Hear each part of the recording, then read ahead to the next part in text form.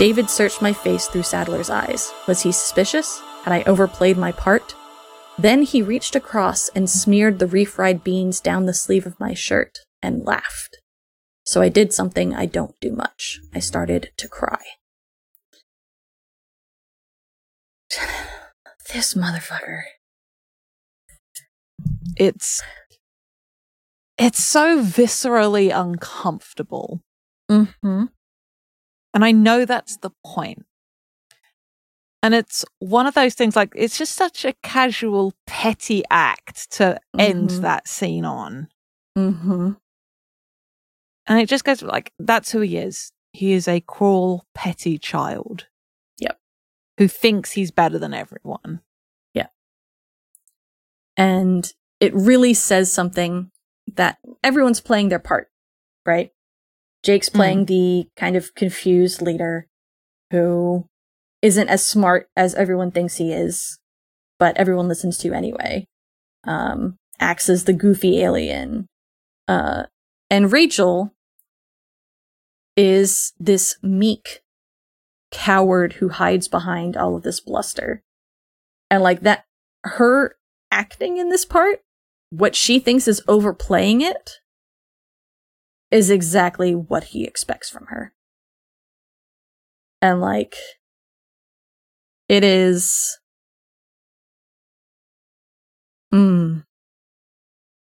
It makes me grind my teeth.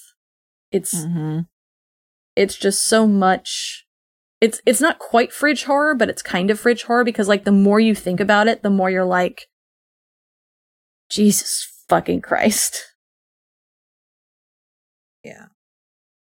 As I said, proto-incel, that's the vibe. This is somebody that does not like women and wants to just have one under his control. Yeah. Yep. He wants to humiliate her. Yeah. Because that's how he feels. She humiliated him. Yeah. She, quote unquote, emasculated him. Yeah. Not only just like in private, but in front of everybody else, in front of Visser 3. The enemy. And therefore, he has to get back at her. Like, he pays zero attention to Rachel until she turns on him in that fight. Like, yeah. So they fly out to the construction site. David as a golden eagle, her as a seagull. He's just behind her, and everyone else is much farther back, following at a very large distance. They land in the center of the construction site. Rachel stays morphed. David morphs to Rattlesnake. Or no, he has Rachel morph into the rat. And then he morphs to Rattlesnake and basically coils around her, ready to strike. And while he tells the others to come down from the sky and demorph and morph into roaches. We get this moment of like the fear that Rachel has feeding on the fear of the rat, because the rat is just surrounded by birds of prey and also a rattlesnake. And yeah, so all the others morph into cockroach, and as soon as they have all morphed to cockroach, David demorphs and promises that he's not going to kill any of them mid-morph. Because they're like, this isn't part of the plan. You said we would all just be here. And he's like, nuh-uh, I'm not stupid. I'm not going to be a rat morph while you're just waiting around here to squash me like a bug. And David has the upper hand because he has Rachel in his clutches. And so he forces all the others to morph into rat. And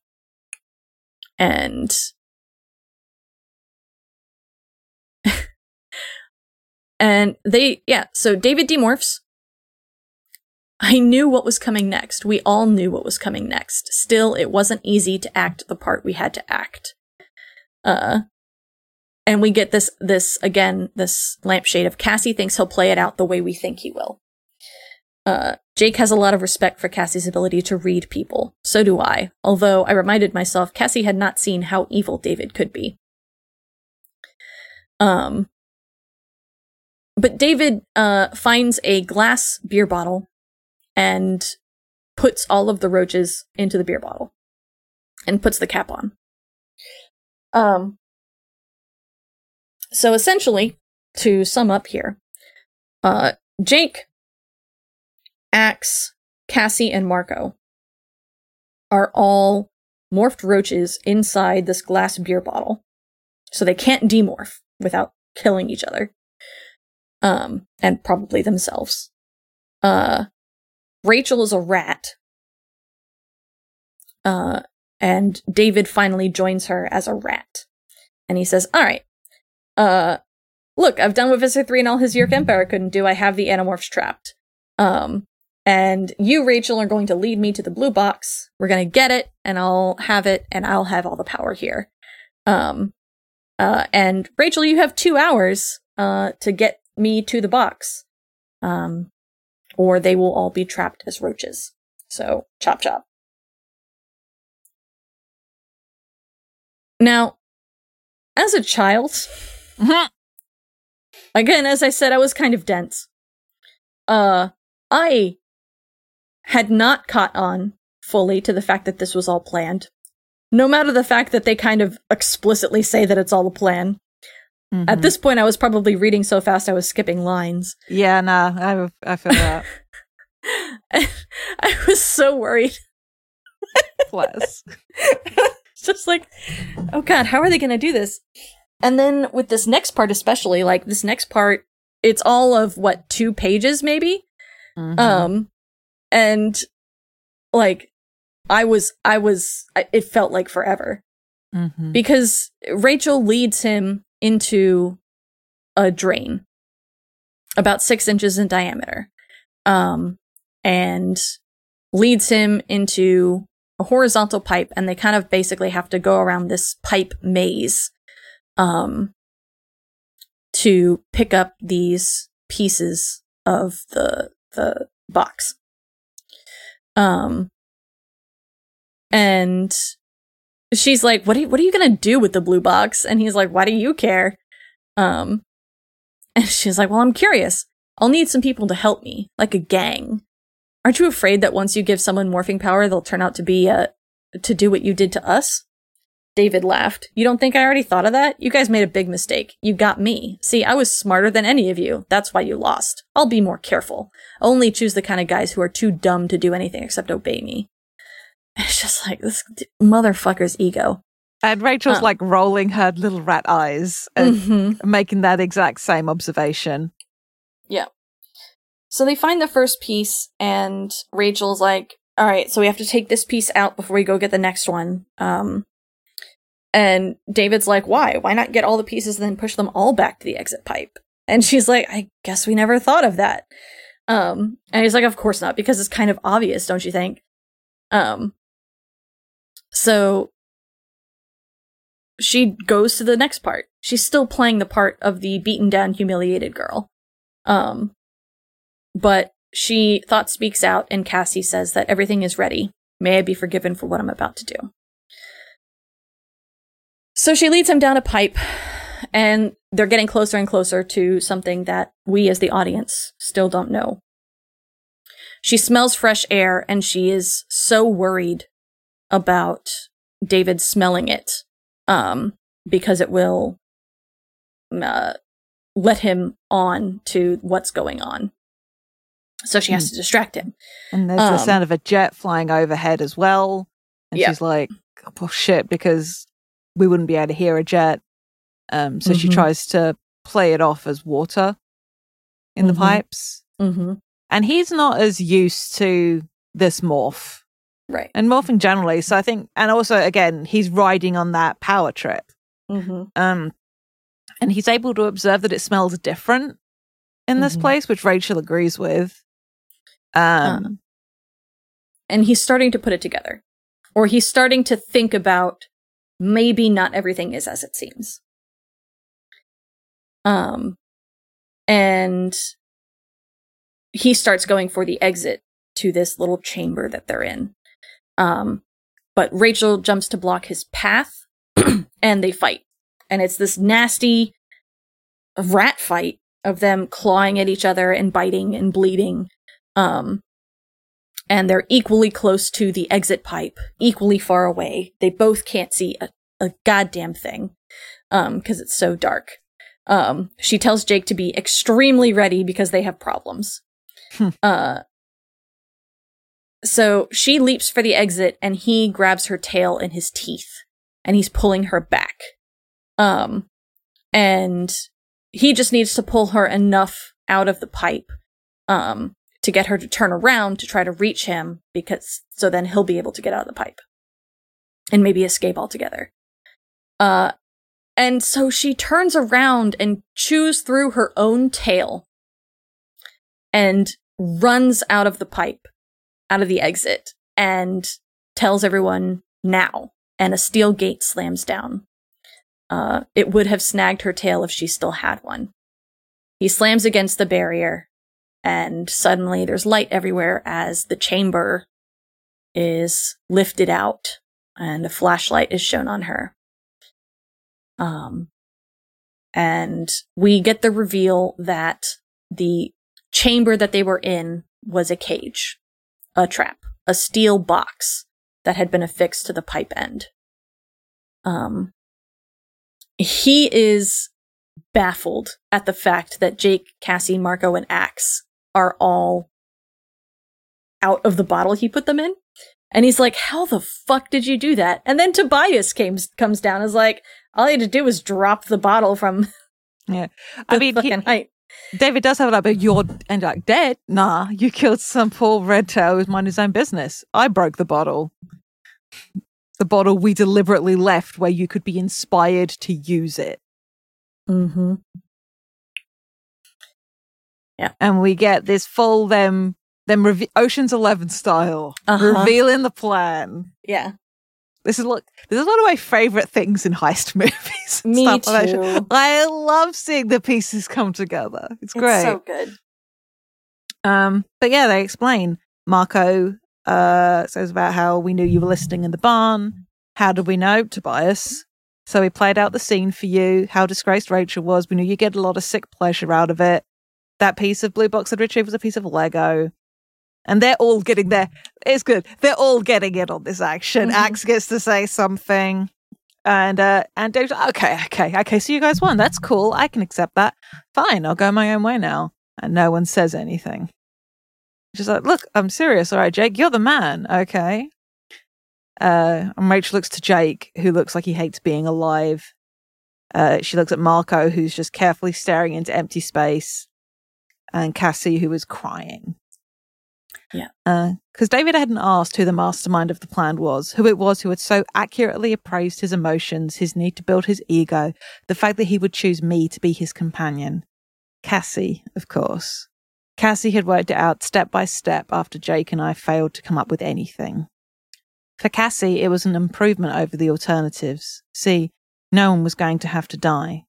But David's life would end just the same. And so would Sadler's. Eventually they would find the real Sadler's body, and then they would know that at least for them there was no such thing as a miracle. And it is slowly dawning on David what is happening. And Axe is obviously monitoring the time because he knows. And they look as David starts crying out no, Jake checks in with Axe, and it's been 13 minutes. And David is horrified. And it's like, you guys aren't going to do this. And Jake explains, like, you tried to kill us. You threatened to turn us over to Visser 3, not to mention what you've done to Sadler's family. And David's like, you can't judge me. You're not God. And like, David, we have fought the Yeerks for a long time. It seems like forever. We are not going to let you beat us. We are going to save the human race if we can. There are larger issues, more important. And he looks to Cassie to try and help, and he shrugs a face like he can't stand to hear himself talk. And Rachel picks up, we're doing to you what you were trying to do to us. Law of the jungle, eat or be eaten. And she looks to the others and says, no need for all of us to hang around here. It looks too obvious. It's bad security. I can handle this. And Axe says he'll stay to keep track of time. And she nods. It's like, you don't have to do this, Rachel, Jake said. Everyone is in on this. We all made this choice. Yeah, but it won't bother me. It'll bother you guys. Of course, Jake didn't believe me. Neither did Cassie or Tobias. Maybe Marco did. I don't know. No one made a move to leave. Look, get out of here, I roared. Get out of here. You're just drawing attention. What if someone comes by? Get out of here. And Jake nods. Says, yeah. And he knows that it's about protecting as many people as he can. So he takes Cassie's arm and calls to Tobias and Marco, and they leave. All the while, David is still yelling about how they can't do this. And Axe reveals it's now 15 minutes. And they sit there because you can't block out thought speak. Mm-hmm. So, yeah. 2 hours. Well, an hour and 45 minutes, but you know. And here is, it took 2 hours for David to become a Nothlit, a person trapped in Morph. 2 hours. But that 2 hours of horror will last forever in my mind. If I live 100 years, I will still hear his cries, his threats, his pleading each night before sleep takes me, and beyond sleep in my dreams. Once we were sure he was trapped, Axe and I morphed. I morphed into Bald Eagle, Axe into Harrier. We took turns carrying the helpless rat out across the beach, across the breaking surf, out to the tiny, desolate rock a mile or more from shore. There were other rats there. Guess there had to be a food supply, but the rocks and the waves kept humans away from this place. We left him there, and we flew away. And as Rachel and Axe leave, Axe admits that he will never want to speak of this again. And Rachel doesn't respond, still listening to David's thought-speak cries until they're out of range.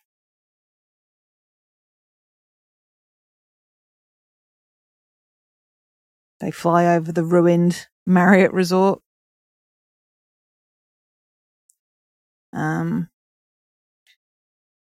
And Rachel has this moment of reflection. Something kind of snapped in me after that. I didn't suddenly become all soft and mushy or anything. I didn't turn into a wimp. But somehow the joy I'd gotten from combat, the thrill I'd gotten from battle against impossible odds. Well, I guess maybe I just grew up a little. We never heard from David again. Not directly, at least. But months later I heard a kid at school talking about the rock. It was haunted, he said. He and his family had passed close by on a boat. He swears he heard a faint, ragged voice crying, "No, no."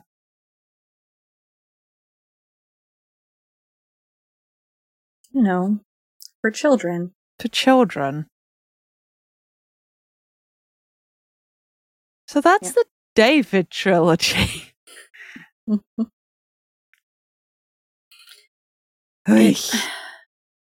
So there's a lot to unpack in these last 2 chapters. Mm-hmm. And one, the metaphor of Rachel chewing off her own tail in order to get away from David. Mm-hmm. And just like her willingness to hurt herself in order to protect the others. Mm-hmm. 2, David being like, all right, so you won. That's good. I'll just be on my way now. Like, haha, guys. Game's over. You win. Mm-hmm. And I was like, if anyone believes that had the Animorphs let him out, he would have quietly walked away, raise your hand. Anyone? Mm-hmm. No? Shocking. No? Shocking. He's only sorry when he gets caught. Yeah. Like, we've talked enough about his characterization. We know what kind of person he is. Mm-hmm. Cassie. Oh, Cassie. Like, I mentioned before, just how as soon as Cassie accepted that David is capable of evil, essentially, that she immediately has him picked. And I just think about the ambulance ride taking Jake as a tiger to the gardens for surgery, not really knowing if she'll be able to wake him up to demorph in time to A, not let him be trapped, and B, that even if he is trapped, will this surgery be able to save his life? Yeah. And just like sitting in that ambulance, unable to talk to anyone. Jake's unconscious. She can't talk to her parents about it. Kind of convinced that Jake might die. Like, it's a very strong possibility here. And that it's all David's fault.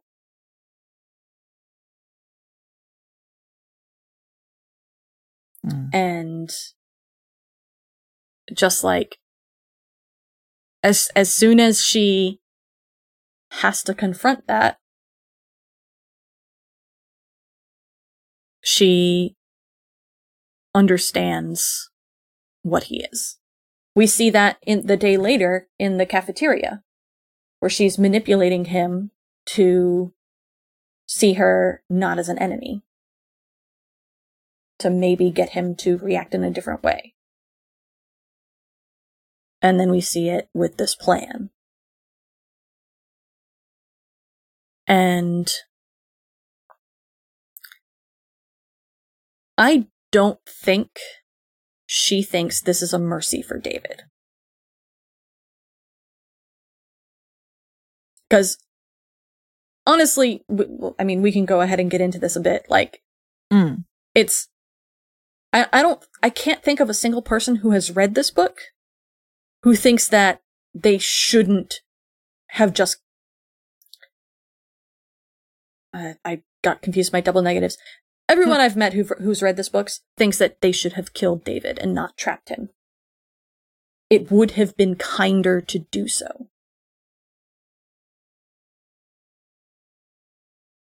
Yeah. And I don't think that Cassie thinks that this is kinder for David. But I very firmly believe that she does think it's kinder for Rachel. I don't agree with her on that, but I think she believes that. Yeah. Like,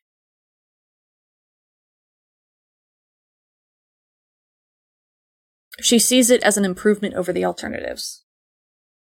I think that Cassie knows that if they had to kill David, Rachel would have to be the one to do it. Or Rachel just would be the one to do it. And we know how Cassie cares about the humanity of the people around her, particularly Jake, and also Rachel to an extent. She doesn't want Jake to have to order Rachel to kill David. She doesn't want them to have that blood on their hands. And so she sees this as a mercy. And so you and I have already discussed this a little, but where I come into this, and I feel like maybe this has something to do with Cassie's views on violence and what is a worse thing to do to somebody. And because, like, as you said, she's acting out of compassion for Rachel and by extension, Jake.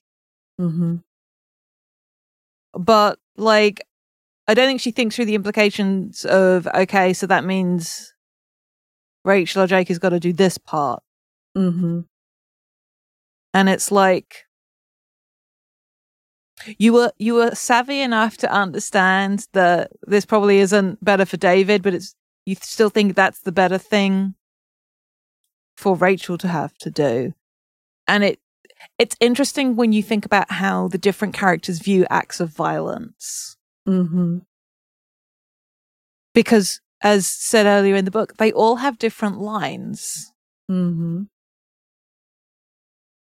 But it's like, I find it interesting as much as I find it frustrating in a good way, not in a that makes no sense narratively frustrating, but like, I wish you had more knowledge, more experience, so you could have made a different choice. Yeah. Because I'm not saying that Rachel wouldn't have been traumatized by killing David. But we do know for a fact that she's incredibly traumatized by listening to him beg for 2 hours. Mm-hmm.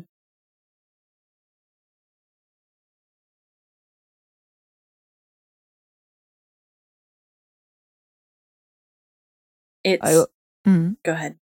I was going to say, and the fact that Axe chose to stay with Rachel, to be the one with her to fly the box over to the rock. Mm-hmm. I know you highlighted this in our doc as well. Because Axe is trained to be a warrior. Like, and David is a traitor. The worst thing. I imagine Axe is sitting there going, okay, why aren't we killing this guy? For real, though. For real? But, like, that solidarity with Rachel. It's like we are shown explicitly, like Rachel states, I knew Axe well enough to know that he was not exactly enjoying any part of this. Like, he's not, none of the people here, like, we get that moment of, like, almost levity of, like, them revealing their plan, and it's like, yeah, they got the motherfucker. Hell yeah. And the change in tone is so perfectly handled. Like, you can, it's cinematic in a way. Like, you can feel the music, like, goes into a minor chord, right? Like maybe they were playing the whole thing and it had this unsettling background to it, but now the background shifts to the foreground kind of thing. Yeah. And it's just like, you can feel it as soon as David is like, all right, yeah, we're good. You can let me go now. And no one says anything. Yeah. And then it's revealed exactly it's chilling. what's happening. It's chilling. Yeah. And we get the look of everybody. Jake hating like he's being alive. Marco's carefully staring into empty space. Cassie's crying. Axe is having a hard time with this. We don't see Tobias, but Tobias doesn't show his emotions because he's a bird. Like, and just like Axe, who learned that David was a traitor, and before he even learned about Tobias, who is his shorm, told Jake, good hunting. Like, I think about Axe, and I think about the Askelin and what happened on Lyra. And how fucking devastated he was by that betrayal. And now he's facing this betrayal. And granted, this probably it probably doesn't affect him as much because he probably didn't have that much faith in David to begin with. Yeah. But, like, I can definitely see a bleed of, like,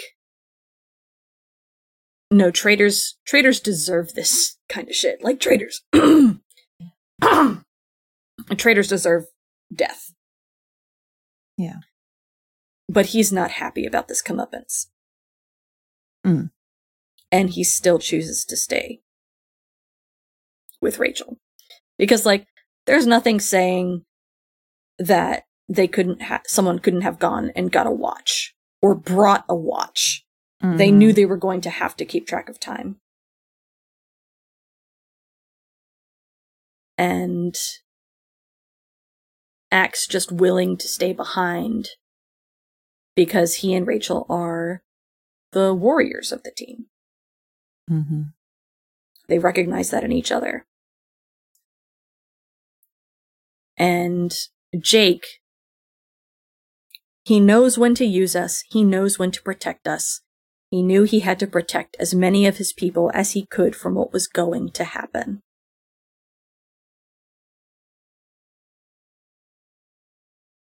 And just like,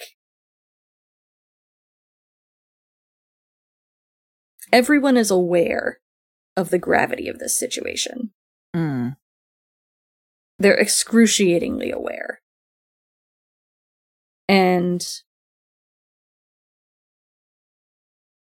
part of me wonders, because we don't get like the immediate aftermath. We don't get Jake saying like, oh, did everything work out? Like, were you able to take him to the island? Part of me wonders at this point if he thinks Rachel's telling them to leave because she's going to take care of David. Like, they all agreed that trapping him in Morph, that this plan is the easiest way to get him out of their lives. And Cassie wanted a plan that doesn't kill David. I wonder if Jake doesn't have a part of himself that thinks, no, maybe we should make sure that he is out of the picture and cannot come back. And I wonder if maybe he thinks that's what's going to happen. Especially with the visual of Axe and Rachel carrying this rat in their talons out to the island. I don't know. It's interesting. Yeah.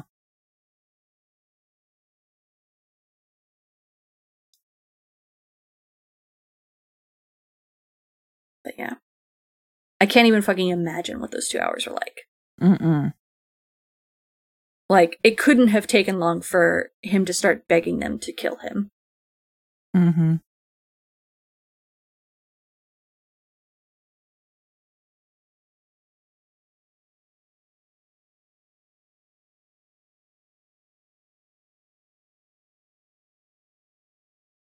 I kind of wish...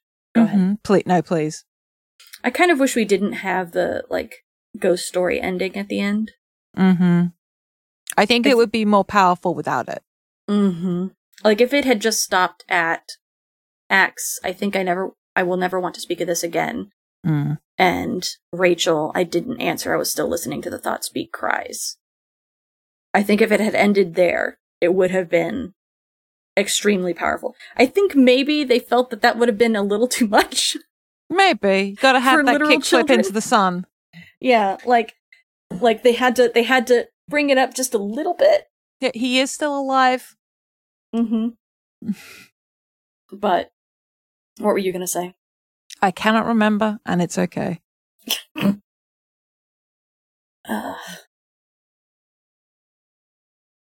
I think it was probably going to be along the lines of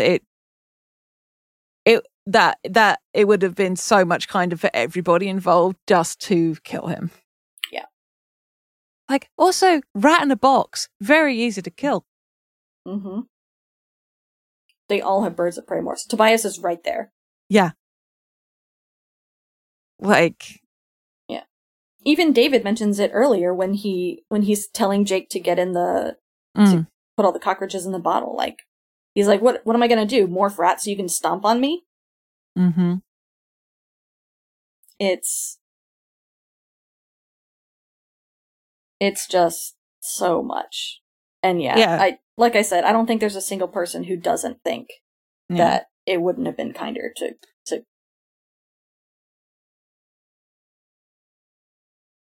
to just kill him. Yeah.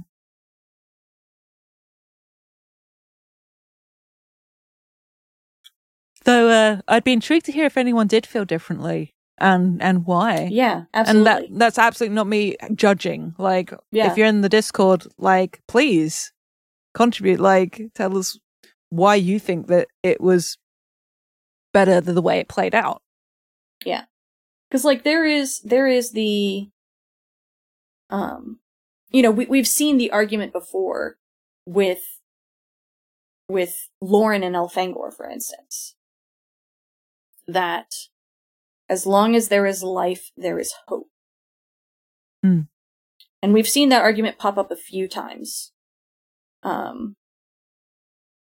And I think that is where this notion of mercy is coming from. Yeah. Of like, it maybe it's not a good life, but it is a life. Yeah. That notion of is a bad, unfair life or an unhappy life better than no life at all. Right. I also seen like what happens to people trapped in Morph, how you eventually change. Mm-hmm. And like, I don't know for sure. I feel like there is something related to David that comes up later in the series. I don't know for sure. So I don't expect, please don't say anything. But it's like the notion of just like Rat David just going full, okay, well, this is it. And just like leaning into rat existence. Mm-hmm. And just like chilling. Mm-hmm. Like, is that a kindness? Some might you say, like, but also the kind of person that David is, Mm-hmm. I don't think he will ever be able to let go of his anger at what was the injustice as he sees it done to him. Mm-hmm. In the same way that Tobias holds on to his humanity by choice. Mm-hmm. The whole thing, like doing something out of spite, I can see David like refusing to forget that he's a human. Mm-hmm. Because of just who he is. Mm-hmm. He's got too much ego. Yeah. I'm going to get off this rock. Just like the thing is, it's dangerous to leave him alive. Yeah. Incredibly so. We see that someone can hear him, can get close enough to hear him. And it's just like, man, what the fuck? I want to know what Visser 3 thinks happened. I'd be intrigued to know what Visser 3 thinks happened. Like, hey, Asplin, what's your take? like David shows up for a mission. 3 days? Yeah, couple of days. 3 days. Like, and Esplin says himself, like, I don't think you murdered him, because that doesn't sound like an Andalite thing to do. And yet they show up again and again after this as 6, not 7, and it's just like, Maybe he'd rethink just like, oh dang, they ain't playing. Respect. Yeah. Just like, no, you know what? That is an Andalite thing to do. Just like, or just the Yerk part of him thinking the same thing that everybody else did when David was showing his true colors. Just like, they're not going to let that fucking stand. Thing is, I feel like one of those things I noticed in the previous book, like, I feel like Visser 3 can understand somebody like David, very self-serving, but also that kid would be dead so fast. Like, Visser 3, like, nah, I do not care for this human child. Oh, I have got all the information out of you? Great. Goodbye. Oh, you're a morphing host. Sweet. Here we go. Like, there was never going to be anything good for David that way. Absolutely not. And it was only his arrogance blinding him. So even if by the end he was just like, nah, I'm just going to run away with the box and build my own casino with blackjack. You know. Yeah. Which brings me to this other discussion question. What would have happened if they had just given him the box and let him run away? How long do you think he'd last? It's one of those things, like, The fun answer is his ego would get the better of him and he'd fuck up Mm-hmm. pretty quick. Because he is also a child. Mm-hmm. But at the same time, seeing how well he was doing with most things after a couple of days, Mm-hmm. I don't know. Yeah. I think it's genuinely hard. It depends on like this. He could make some smart choices, or he could make a lot of dumb ones. Mm-hmm. I don't think he would last very long in the grand scheme of things, but I could see him doing a decent chunk of time before making a stupid choice or getting in with the wrong people. Mm-hmm. So, yeah. What about you? I think it depends on whether he actually thinks he can use the box to bargain for his parents.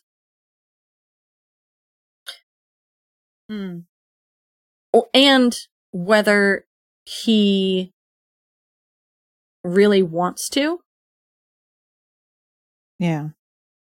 Like, I think at first he does.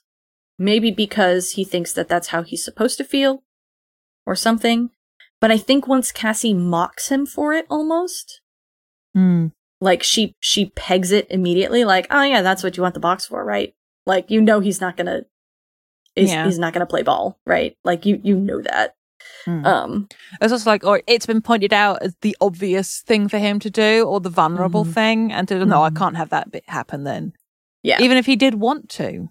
And because we see after that, he switches from, like, I want the box, to possibly do this, to give me the box, I'm just gonna go and do my own thing. I think if he just went and did his own thing, if he didn't use the box, I think he would last a long time. I think he would be able to... I think he's manipulative enough that he could work with it. Like, I think he probably could have stolen Sadler's life. Oh, yeah. Pretty easily.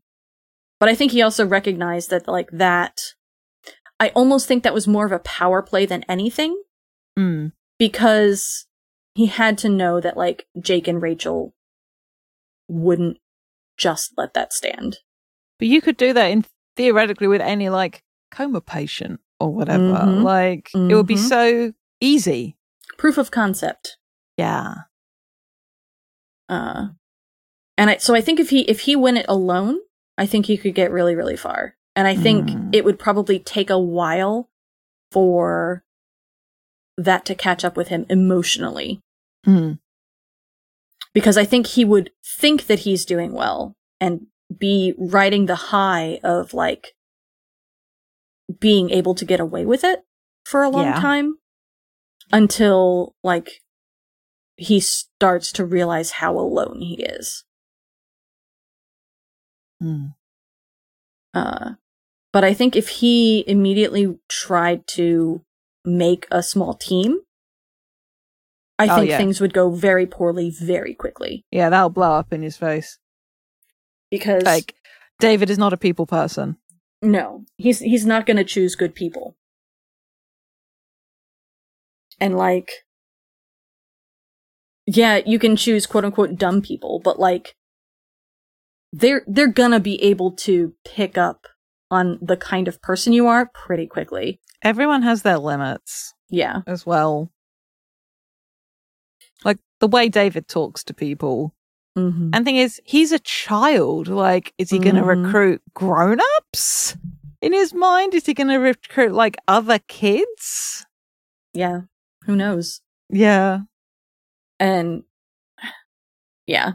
And just, like, his arrogance in that respect would, I think, very quickly catch up with him. Yeah. Hubris, hoisted by own petard, all that jazz. Yeah. Which, to be fair, is what gets him here. Yeah, he's a narcissist, and if people do what he expects them to do, then he doesn't think question anything it. past that. Yeah. It's like confirmation bias. Just like, oh yeah, the world is as I see it. Great. Yes. And yeah. It's, yeah. Oh, do you think David deserved it? which part? His current fate. I don't think there's rehabilitating somebody like that. But that's a very easy thing for me to say. Yeah. He is also a kid. Yeah, that's why the words left my mouth, and then I was like, Yeah. As an adult, I don't know, David with a lot of help and support, maybe, but also I don't know how to help someone like that. And it's like, I don't necessarily believe in prison. I need to do more reading, but like prison abolition and all that stuff. At the end of the day, when you look at him in the frame of the book that he's in a war story. And he betrayed people who put trust in him. By every genre of what that is, he deserves death. Yeah.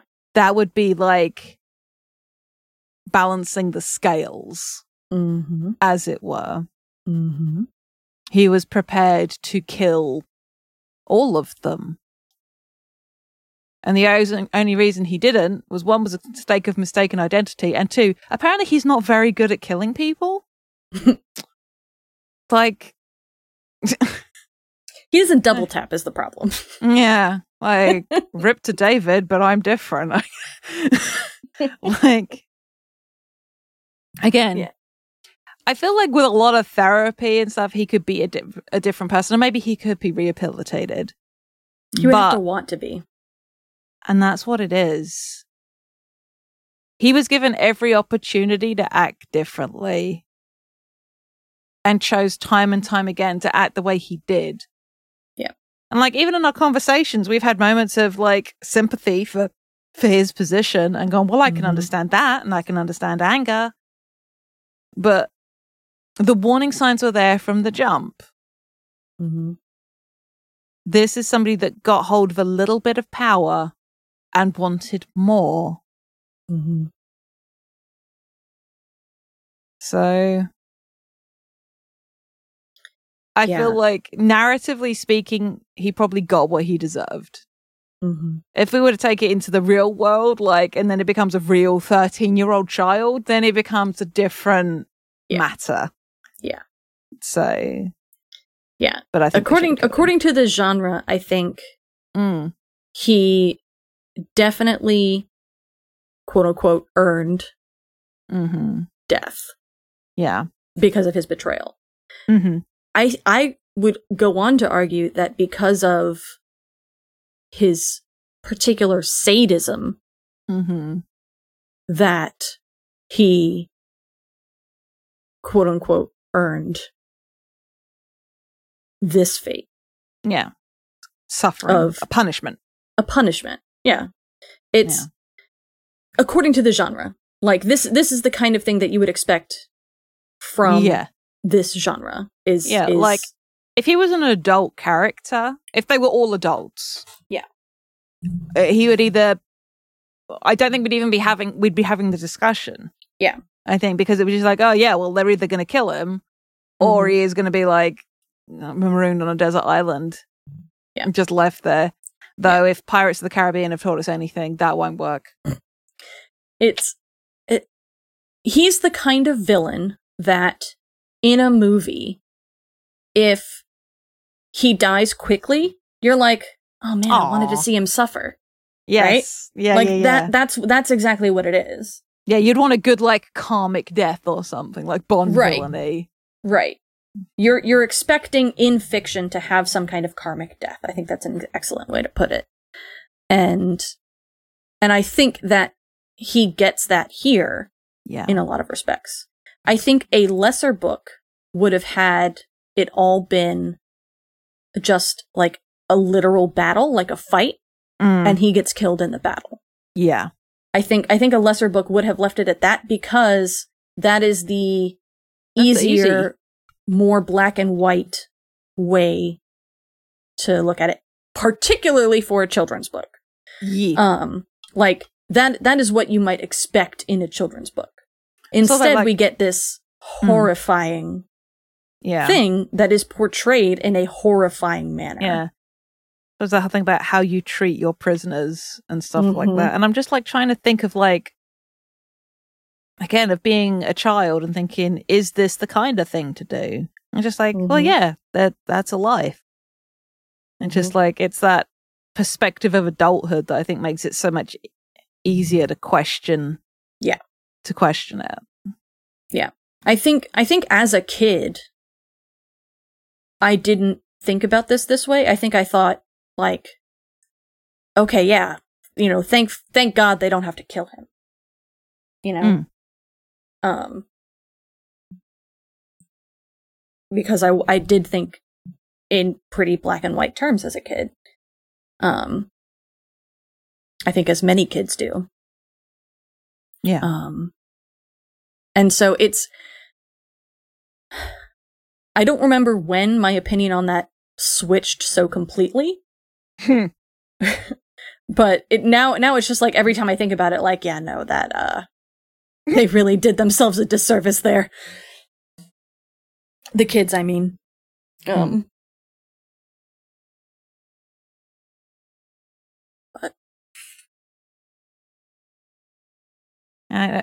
that was the point I was going to make. It's like interesting to see what a child's take on a merciful thing is.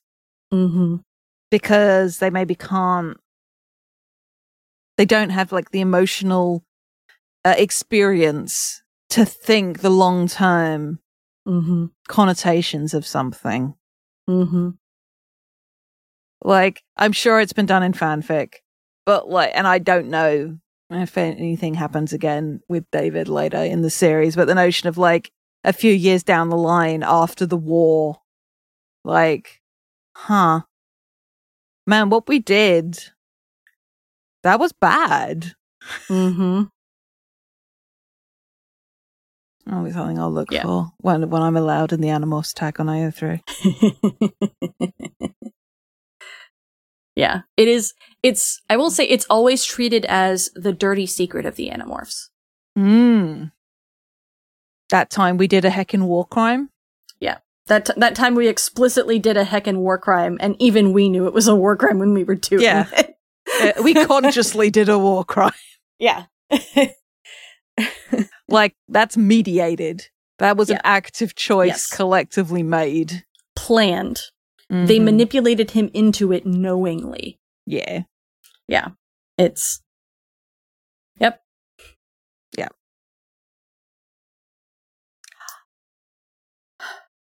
Children's literature. Children's literature. We've been talking about this book for 4 hours. That's why I wanted to start early. Good shout. The sun is up now. Yay! Hello, sun. Why don't we wrap this up with our usual rankings and questions? Let's do it. Because we put off rankings. We did. We started to in the first one, and then we're like, we should wait to complete the trilogy before buttoning this. So, possible rankings. Plot. And I'm interested in this, like, as just this book, considering people did read this book in a vacuum. And as it fits into the overarching thing. I think as a standalone, its plot ranks higher because it's so tight, and because you don't spend a lot of time waffling about the weird summit. You just get to go, let's just charge through the hotel as a herd, and that's done. Yeah. Which was infinitely more satisfying. But as a trilogy, the A plot of David versus the B plot of the summit even if they are kind of inextricably linked. It's pretty high. I enjoy it. It's like frustrated in the good way with like the cliffhangers. I wanted to find out what happened next. The like holding of the idiot ball wasn't egregious. Like, I liked it. Yeah. Let's give it. It's a solid 8.5. Yeah. I'd probably do like a 9 as a whole, like the trilogy as a whole. I think it probably loses a point just for how it is kind of contrived. Sure. Like how you can see if you like take a step back and look at it that like the David situation would not have turned out so dramatically if they didn't also have this B plot that kind of felt contrived. Yeah, it was there to make sure there wasn't time to do anything else and to introduce David to things better, and also like figure out if they wanted him to get the morphing powers. Like if that mission hadn't been there, I don't think they would have agreed to do it so fast. So you know. Yeah. But yeah, overall I think it's good and it's dealt with in a satisfying way. And all of that. Characterization. I'd give it a 10 across the trilogy. Like, everybody was so compelling and interesting.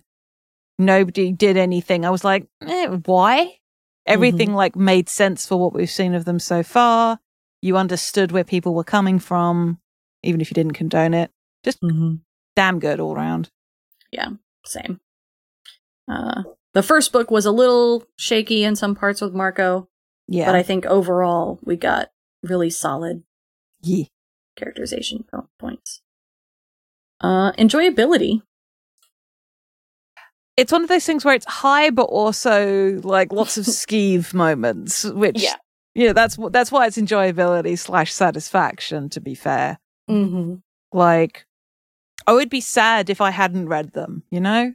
Because they feel so... it is very enjoyable. Let's give it a 9.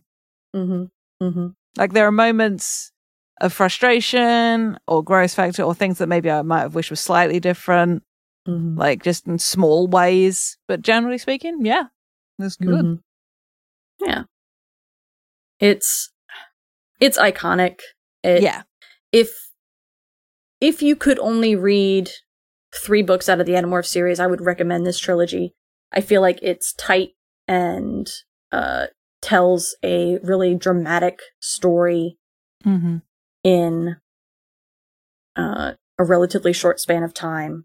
You get some of the urgency of the fight with the Yeerks, but you get a lot of the characterization that I think can be where the series shines. So, yeah. What was your favorite part? That's real hard to... Maybe just the favorite part of this book? Even then, like, the moment of, like, Tobias arriving and dive bombing David. Like, I don't like, rescuing, but also, like, the reveal of him being alive, even though I knew, but still. And just, sort of, like, the sheer, like, nonchalance of him showing up. Yeah. Like, bitch, you thought you seen the last of me, you know. Yeah. That was very satisfying. There were lots of moments that were really good, like the face-offs between all the conversations, however you want to put it, between Jake and Rachel. Very good. That dinner, the cafeteria table scene. Just a lot of really strong scenes that were very engaging. For sure. Yeah. It's the scene with Tobias is a crowning moment of awesome. Favorite part for sure. Like it might have to be meeting the president, just because it was just so like, what is this? This is incredible. Yeah.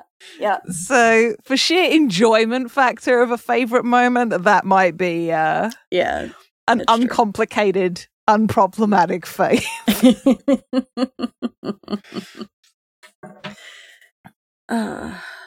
Did anything surprise you? I mean, the fact that they went there with, okay, we're going to just trap this kid as a rat and leave him on an island, presumably for the rest of his days.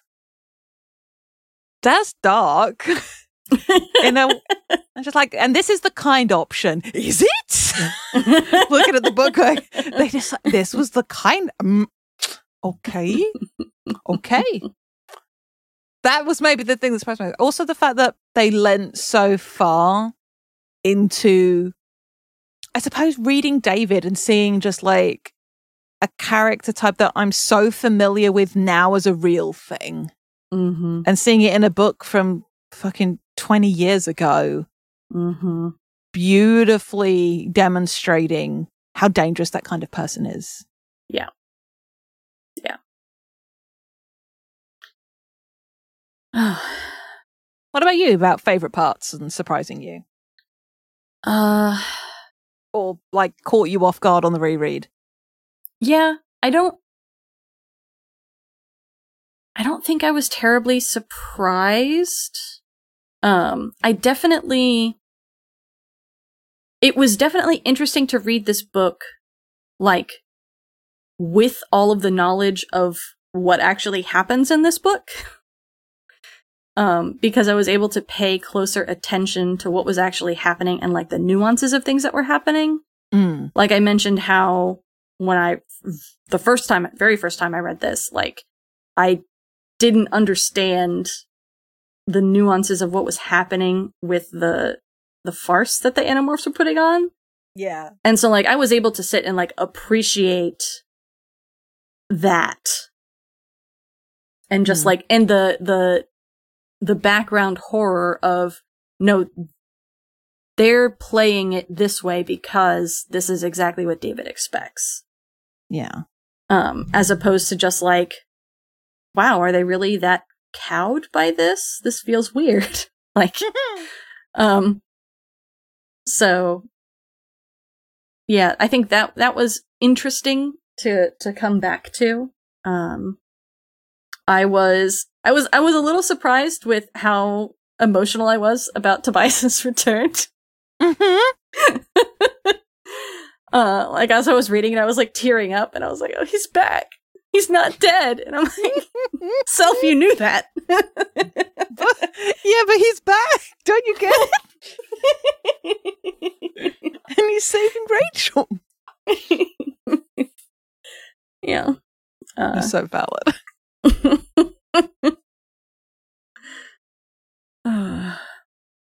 Was there any part that didn't make sense to you or that you didn't understand? Not logistically, nah. It was all good.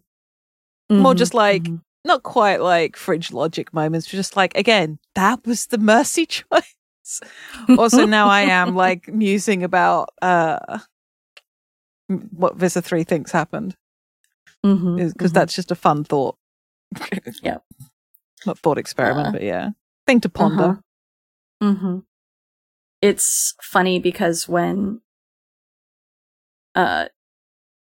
in Dumb Kids, when we were talking about, like, what do we do with this Yeerk and yada yada yada, and, like, I was just sitting there like, you know, you could give it the morphing power, you just have to wait 2 hours. And everybody was like, huh? What do you mean? And I'm like, all right, they haven't read this book, they don't recognize that as a solution.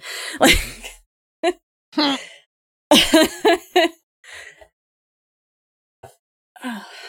because it's just like, you could do it.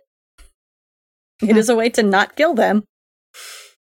And depending on, like, if they had trapped him as something besides a rat, like, the variation of mercy, you know, can change easily here, right? Yeah. Like, we see from Tobias's perspective that, like, he misses a lot about being human, but also there are parts of his hawk life that he genuinely enjoys. Mm-hmm. And so, like, I think While rats as creatures are incredibly intelligent and like have complex social lives and all that sort of thing, like you can keep them as pets and so on and so forth. Like being trapped as a human in a rat body. Bad time. Especially compared to like being a human trapped in a hawk body or something of that nature, a predator. Mm-hmm. Or, you know, a very large prey animal, like a deer or something even. Mm-hmm. But the problem is they couldn't do that and stick him on a rocky outcropping in the middle of the ocean. Yeah, I mean, really, like, if it would just have been harder to come up with a reason to go to do it, but like something like a dolphin. Mm-hmm. Just trap him as a dolphin. He'll have a great time and he'll be somewhere else. Yeah. No one's going to go looking for a dolphin. Yeah. The problem then is that he can then seek someone out. Yeah. But jellyfish. Jesus, that would be so much worse. That would be so much worse.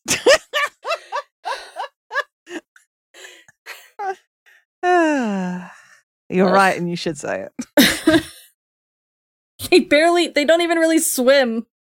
Yeah, just bobbing along. God. It's one of those things where you wonder, like, how much your brain would. It's interesting, like, because when we saw how quickly Cassie's mind was shifting.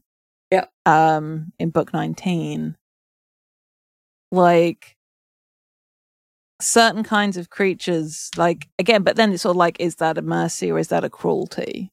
Mm-hmm. Mm-hmm. And it's also it's like very much we run into ableism so much in these books with what constitutes a good existence. That's very true. Yes. So yeah, that definitely skirts the line of it. Yeah, I mean it's interesting. Yeah. It's interesting to think about and to like compare and contrast and like where your personal line is for like when would being a Nothlet be better than being killed? Yeah. Or what would be an optimal state if you were gonna be trapped in something. Mm-hmm. Well, I have thoughts related to dumb kids about this kind of thing. So, you know, it's good. Yeah. Yep. And lastly, Essential Animorphs reading. 100% for me. Like, yeah. Yes. Yeah. If you're going to read Animorphs, this should be this trilogy should be part of your reading. Yes. Absolutely. Flower shower. That was the David trilogy. That was the David trilogy. You've done it. You're almost, not quite, but almost halfway there. Jesus Christ.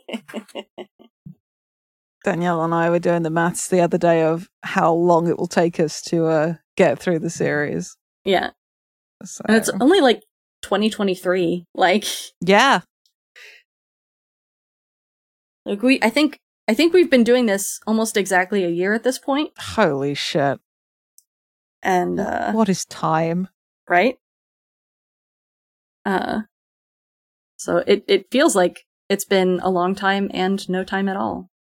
Word. All right. My co-host has been Jade. You can continue to find them on the internet at Jade Oxford Rose. You can find them on their home podcast, Follow the Leader, at FTLcast on Twitter.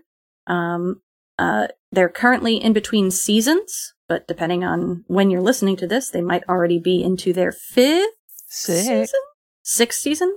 Mm-hmm.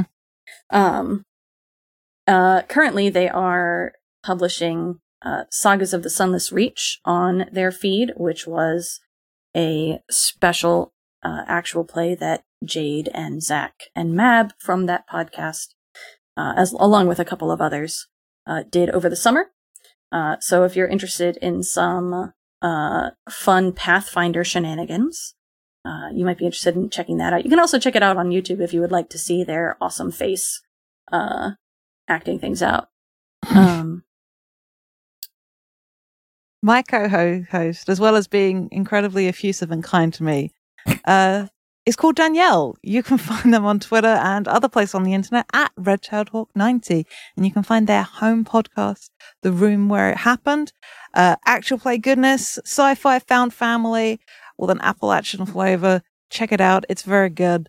That is Roomware Pod on Twitter. You can also check out the Animorphs inspired actual play we are both a part of at DKPH Pod on Twitter. We are possibly moving towards the end of our second season of that, and it's a lot. Sure is. If you like Hawk Bajir, you should check in right now. There is some quality content going on. I'm trying very hard to give the Hawk Bajir more of what they deserve, which is better than what they get here. Alrighty. Shall we do a clap, my friend? Let's do a clap at 40? Yep, 40. Okay.